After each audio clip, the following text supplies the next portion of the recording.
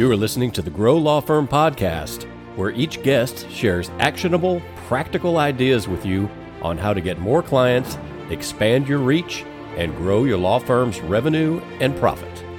Here's your host, Sasha Burson. Welcome to Grow Law Firm podcast. I have an amazing guest here with me. Alexandra Watkins is the chief executive boss lady of Eat My Words, which is a naming/branding company that helps brands large and small come up with very cool names. She's also a best-selling author of Hello, My Name is Awesome book, and I am so excited to have you here, and here's why. As you know, my brand, Grow Law Firm, works for law firms. I don't think there is an industry as a whole that is as bad at naming their businesses as law firms. I think they took their hint from like 17th century England, where it was like John Smith, the Esquire. And so now almost every law firm is named after the founding partners or the managing partners. And it's like, hello, it's 2023. Like, you do not have to name your law firm after the last names because there's usually no brand recognition. And why don't you take over and talk about this? Yeah, well, thank you, Sasha. It's great to be here. And yes, law firm, that's why we love naming law firms, because there's so few that have creative names. So when it comes to trademark screening them, we always have a lot of luck because it's a wide open playing field, unlike a lot of other industries that are really saturated. So yeah, law firms, you're right. It used to be, some states you have to use your name if you're a law firm, but most don't. And so we have named or renamed a lot of law firms and given them names that are more memorable, more evocative, and more appealing to the customers that they serve. And from our standpoint, from marketing standpoint, we always find that if your name is Smith & Smith or Levinson Law Group or whatever it may be, you're not really doing yourself a favor with search, right? Because most people will not look for you by your brand name, by your law firm name. But if you practice, I don't know, family law and you name yourself, I think you're based in San Diego, right? Yes. So San Diego family law would do a lot better in Google than Watkins and Burson's law. Yes, that is true. That's kind of the easy way to do it, right? And if those names are available and, search engine wise, absolutely, because that's what somebody's going to be typing into Google, San Diego family law, San Diego family lawyer. But if that's taken, the way I like to tell people to think of their name is, as an attorney, look at your name in a directory, right? It doesn't, if you're named after yourself or the managing partners, it doesn't say anything about who you are, what you do. Whereas if you, like, we worked with a attorney who has his practice is all around environmental law, and he also works with a lot of startups. So he was using a name and got interestingly, he got an infringement letter, the dreaded cease and desist, right? What every brand owner fears. And so we rebranded him Terrain Legal. So Terrain says something about the environment, but also for startups, they're navigating this new terrain, right? So, and, getting their foundational documents. So that's a name that, if you were a consumer and you were looking for an environmental law firm or even a business looking for one, and you just saw a list of attorneys, nothing's going to jump out at you. But if you see Terrain Legal, automatically that's going to say something about who you are and what you do. What is the scientific process? I know that you've been at it for quite some time. I think you started with actually Gap naming their products back in the 90s. And then you worked for Ogilvy and Mather, or Mather and Ogilvy. I always mixed up, which was the second largest advertising agency company in the world. Right. So you've been at it for a while. You have a lot of expertise. Like, what's the scientific process of developing a great brand name for a law firm? Okay, well, no science involved, so that's the good news. It's all creativity. Yeah, it is. It is. I mean, I think some naming firms, they use scientific processes and, computational linguistics, but consumers, regular people, we don't know linguistics, but we know we have emotions. And so we're looking for something that makes an emotional connection with us, not the linguistic meaning behind something. So, and lawyers, of course, all know Latin, and a lot of words are based on Latin. But if we're using Latin words or Latin phrases, we want them to be familiar to regular people. So our process is we have a client complete a creative brief. So they're going to tell us about their practice. They would give us the brand personality that they want to express in their name.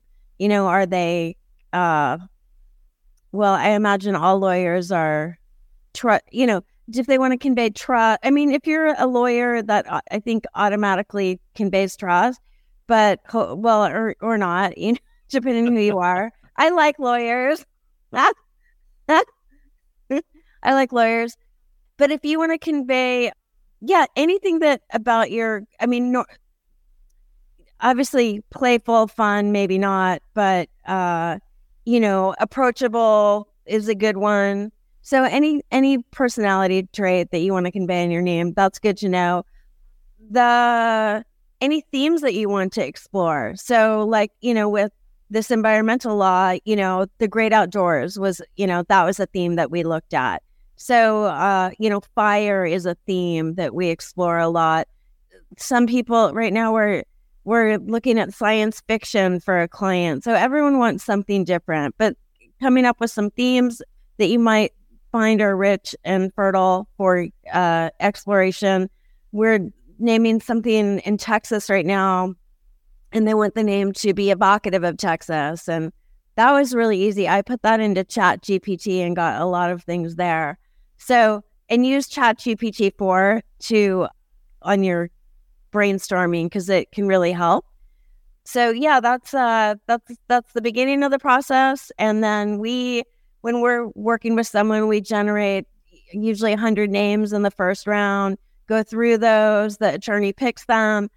They'll often do their own trademark screens. Then we'll go to the second round based on the results from the first round and ultimately land on a name.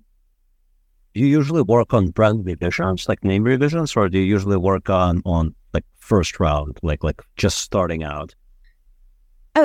Oh, wait, do you mean rebranding someone? Rebranding versus a brand new brand. Yes, and we've even rebranded something that we branded before because they outgrew their name. So yes, rebrands are one of my favorite things to do because the before and afters are so spectacular. So one of my favorites is a bank. It was more than 100 years old, and they were named First National Bank of Syracuse. They were in Syracuse, Kansas, though. So, Kansas, the people in these communities in Kansas, the small farming communities, they don't want a New York bank, and that's what First National Bank of Syracuse sounds like. So they wanted a name that was aspirational, that spoke to the fact that they help make people's dreams come true. They funded a lot of agriculture, farms, farming equipment. So, and they were, it was generational wealth and, very involved in the community. So they wanted a name, and they were an award-winning regional bank. So they wanted a name that really evoked all of that. So we kind of summed it up in 2 words. So First National Bank of Syracuse is now Dream First. And that plays into making dreams come true. Interesting. So I assume that the rest of their branding had to be realigned. Yeah, they read into everything. Yeah, in fact, we're working on naming their ATM machine right now, and I want to call it the Dream Machine because it's just perfect, right? So interesting. So I wonder if you ever do any follow-up on impact on the businesses that go through rebranding.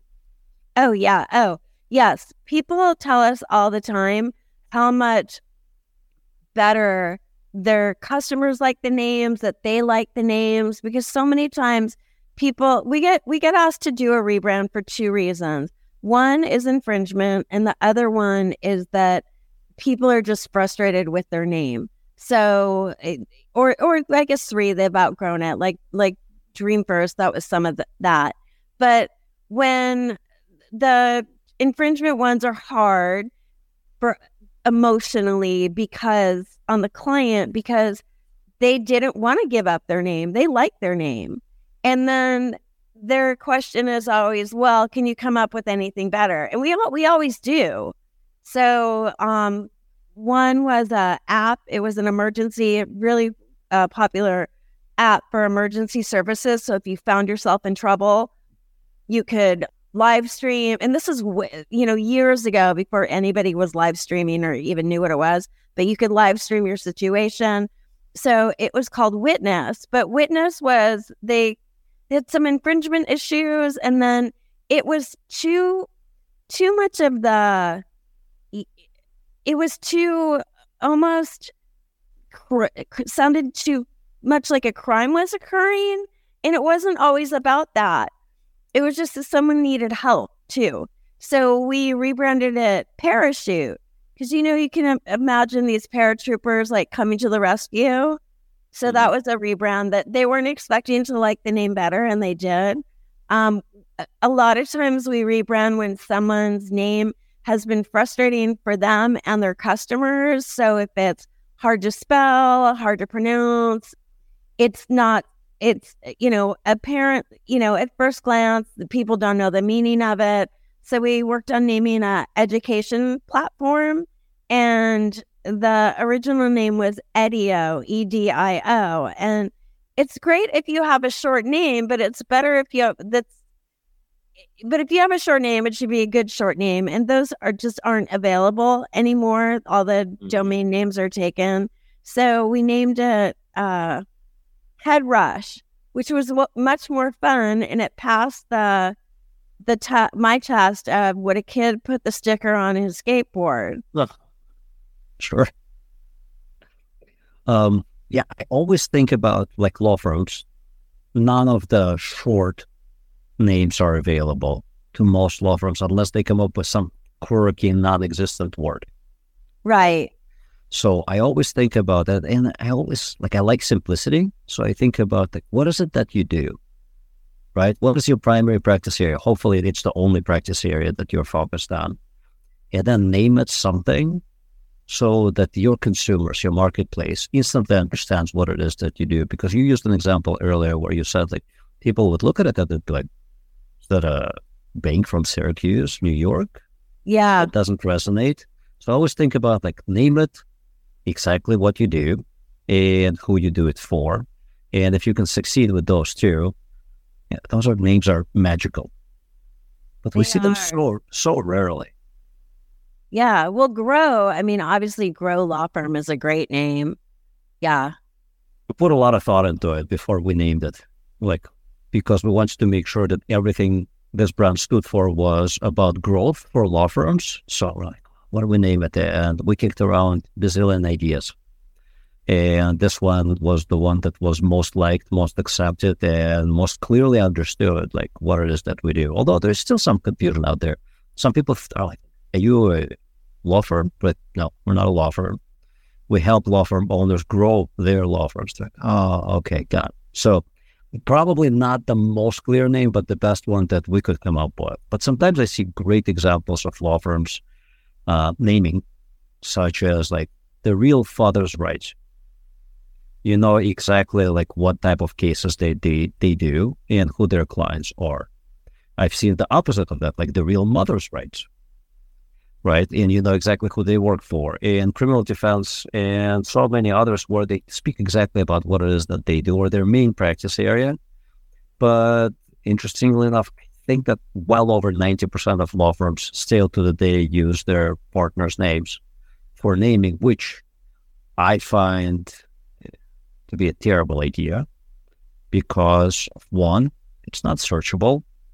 Two, what happens when you decide to sell your law firm? Exactly. And it can be terrible.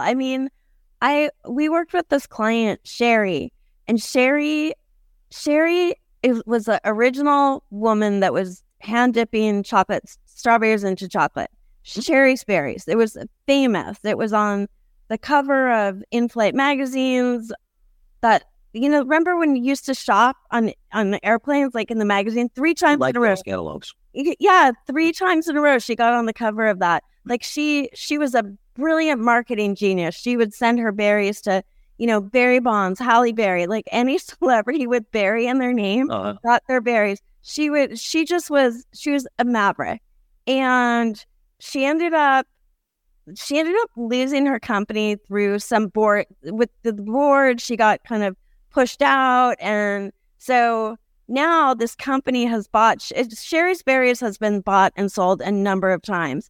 Her name is still on it, but the quality is terrible now. They chop off the top, so there's no longer that green stem, the little leaves, and she's just mortified because her name is still on it. So it does make it a lot harder to sell your firm. But when you have a brand name, like, let me give you an example of, this is a small business, but this is one that everybody can relate to, and it can show you how much fun you can have with your brand. So lawyers can have fun. You guys know that, right? And ladies too. Her name was Lynette Hoy, and she is a fiery publicist. So playing off of that, we branded her Fire Talker PR with the tagline "Hot on the Press," because she was relentless. She calls herself the fire chief. She works in the firehouse. She has packages like Controlled Burn and Fire Starter. And she has a theme song, which is Fire by the Ohio Players. So when you have a theme and you have a brand name, you can really extend it. Makes perfect sense.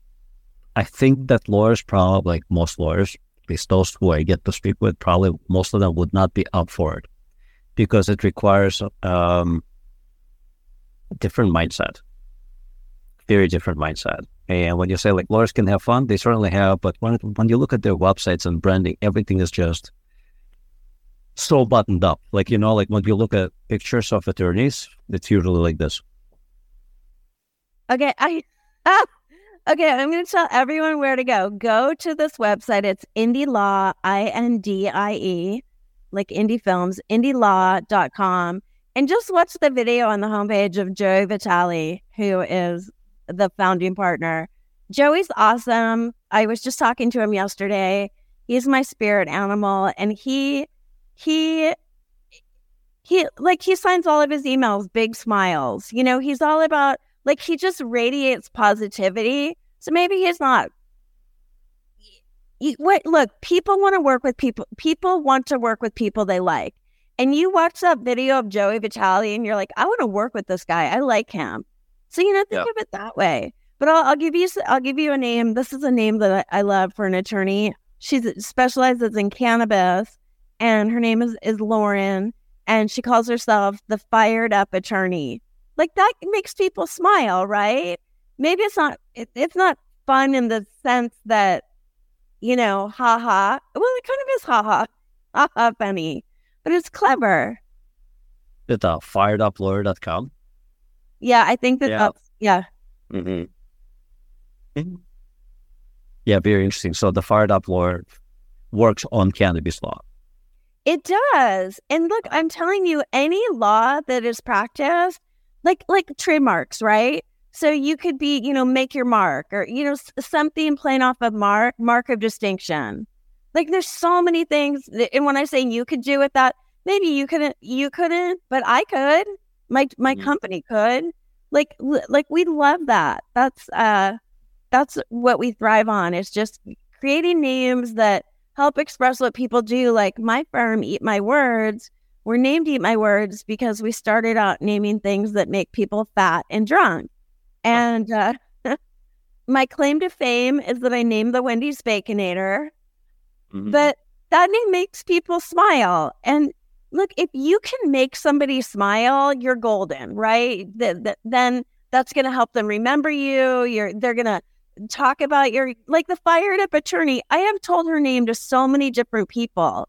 You want your name to get talked about. Imagine this, all of your attorneys go to trademark conferences. Not trademark, go to conferences, Yep. right? So imagine having your name on your name badge, but instead of just repeating it with the name of your firm, if you had, like with Lauren, Lauren, I'm spacing on her last name, the fired up attorney. Yes.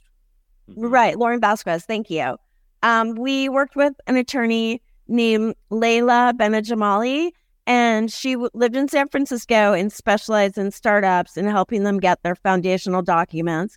And we named her firm Bedrock because Bedrock is the foundation, right, that everything is built upon.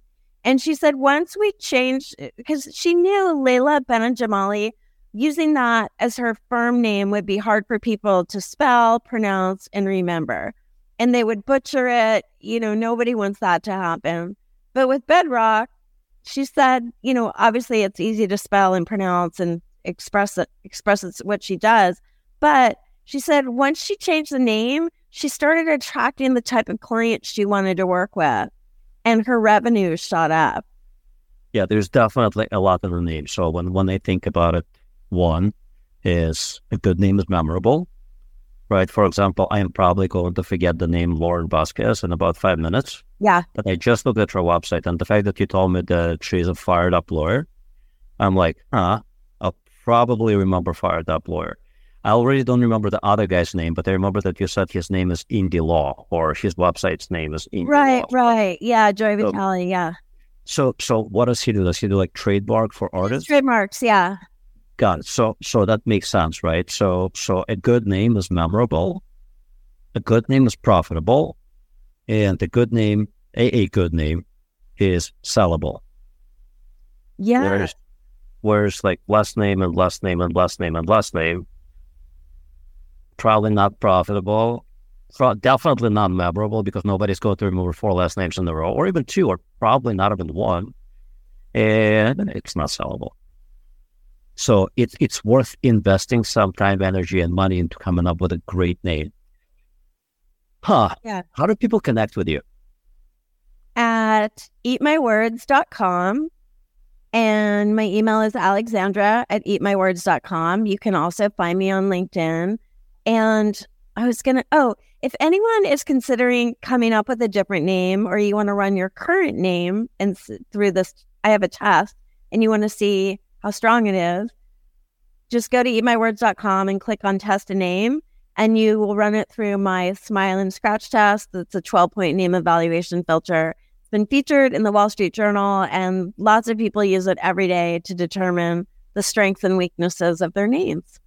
That's awesome. I'm going to take you up on your offer and do it right now after we wrap up this podcast. Okay, Alexandra, good. This was fascinating.